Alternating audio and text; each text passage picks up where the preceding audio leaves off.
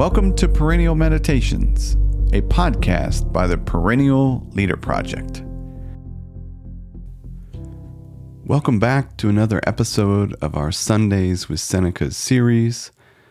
Today's selected reading comes from probably Seneca's most well-known letter, which is known today as On the Shortness of Life.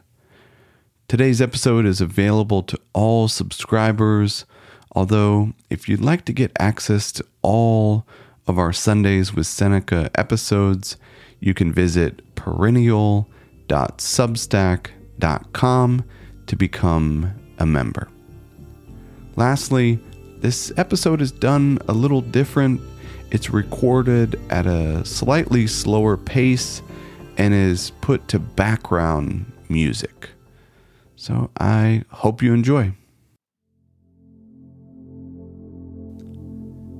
Infinitely swift is the flight of time, as those see more clearly who are looking backwards.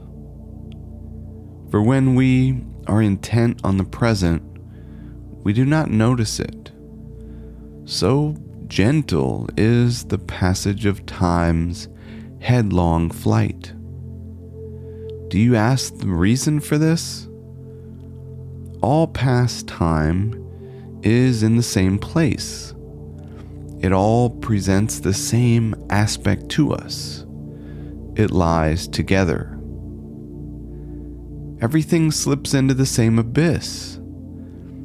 Besides, an event which in its entirety is a brief compass cannot contain long intervals. The time which we spend in living is but a point. Nay, even less than a point. But this point of time, infinitesimal as it is, nature has mocked by making it seem outwardly of longer duration. She has taken one portion thereof and made it infancy, another childhood, another youth, another the gradual slope, so to speak. From youth to old age, and old age itself is still another. How many steps for how short a climb? It was but a moment ago that I saw you off on your journey, and yet this moment ago makes up a goodly share of our existence, which is so brief. We should reflect that it will soon come to an end altogether. In other years, time did not seem to me to go so swiftly. Now, it seems fast beyond belief. Perhaps because I feel that the finish line is moving closer to me. Or it may be that I have begun to take heed and reckon up my losses. Death is on my trail, and life is fleeting away. Teach me something with which to face these troubles. Bring it to pass that I shall cease trying to escape from death, and that life may cease to escape from me. Give me courage to meet hardships. Make me calm in the face of the unavoidable. Relax the straitened limits of the time which is allotted to me. Show me that the good in life does not depend on life's length, but upon the use we make of it.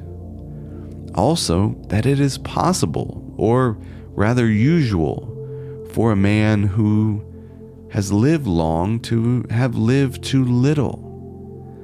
Say to me when I lie down to go to sleep, you may not wake again. And when I have waked, you may not go to sleep again. Say to me when I go forth from my house, you may not return. And when I return, you may never go forth again.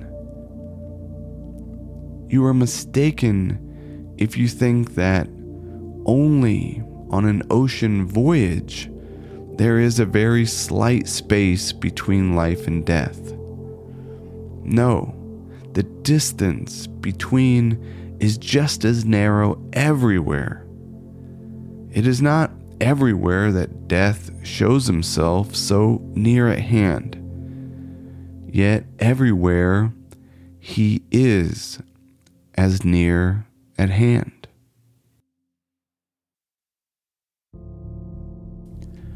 Thank you for subscribing and listening to another episode of the Perennial Meditations podcast. I hope you found something useful for daily life. If so, I urge you to put what you heard into practice. Until next time, be wise and be well.